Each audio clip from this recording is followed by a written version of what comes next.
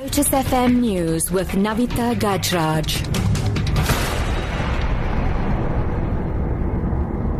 7 o'clock, good morning. Expelled Cosatu Secretary General Zwelinzima Vavi says South Africans must stop using their African brothers as scapegoats for their anger and frustration over lack of service delivery.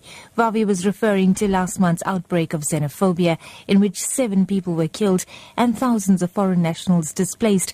He was speaking at a ceremony in Yeoville in Johannesburg to commemorate the victims. Even if we were to evict all the foreign nationals in South Africa, we will still have a crisis that we have 8.5 million South Africans who are unable to find jobs. We have a crime crisis. We have inequality time bomb as a result of our crisis of poverty, inequalities, and unemployment. Those are South African problems. ANC Secretary General Gwede Mantashe says the ruling party has not taken any decision to privatise Eskom.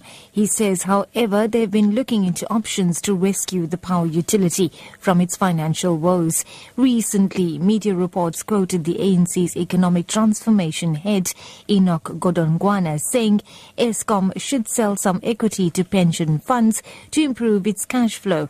Eskom is said to be in the need of an extra 225 billion rand funding to build more power plants to end months of electricity cuts. Mantashe says Eskom remains a state enterprise, at least for now. In other news now, 2 men and a woman have been killed in a collision involving a car, a motorbike and a cow on the R56 near Thornville outside Pietermaritzburg. KwaZulu-Natal Emergency Services says an ambulance had been returning from another emergency and came upon the accident. Initial indications are that 3 people who were killed were a couple and their son. Another man was critically injured. He was stabilized by paramedics before being rushed to the Edendale Hospital for further urgent treatment.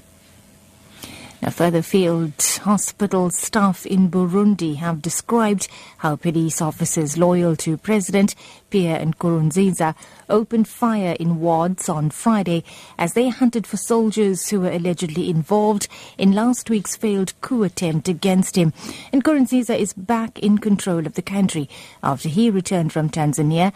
It is alleged that 3 soldiers were dragged from a hospital in Bujumbura during a police raid, and a 4th died of his injuries. However, doctors were unable to confirm whether these wounds were sustained during the police attack or injuries for which he was originally admitted to hospital. An employee at the hospital in the capital Bujumbura explains what happened.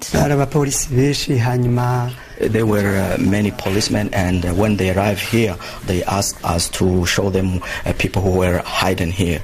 After that, because we were panicked and we ran from here. And when we ran and hid, they began to shoot everywhere here. And wrapping up, the lesbian, gay, bisexual and transgender LGBT community of Kimberley marched yesterday to raise awareness about gay rights. A Diamond Gay and Lesbian organization based in Kimberley says the march was aimed at educating the community about tolerance and acceptance. Monique Walker, a gay and lesbian activist, says events like these are very important and can assist in curbing hate crimes. When things like this happen in small places like this, where heinous crimes have been committed against the LGBTI, I go out of my way to come and support, because it's important that every person should learn and understand this is not a mockery, this is people's lifestyle, and they want to know that they are important. They want to know that they can be included, that they mean something in life. That's the news at 7. Your top story this hour. Expelled Cosatu Secretary General Zwelinzima Vavi says South Africans must stop using their African brothers as scapegoats for their anger and frustration over lack of service delivery. He was speaking at a ceremony in Yeoville in Johannesburg to commemorate the victims of last month's xenophobic attacks. For Lotus FM News, I'm NAVITHA GAJRAJ. I'll be back at 8 o'clock with your next news update.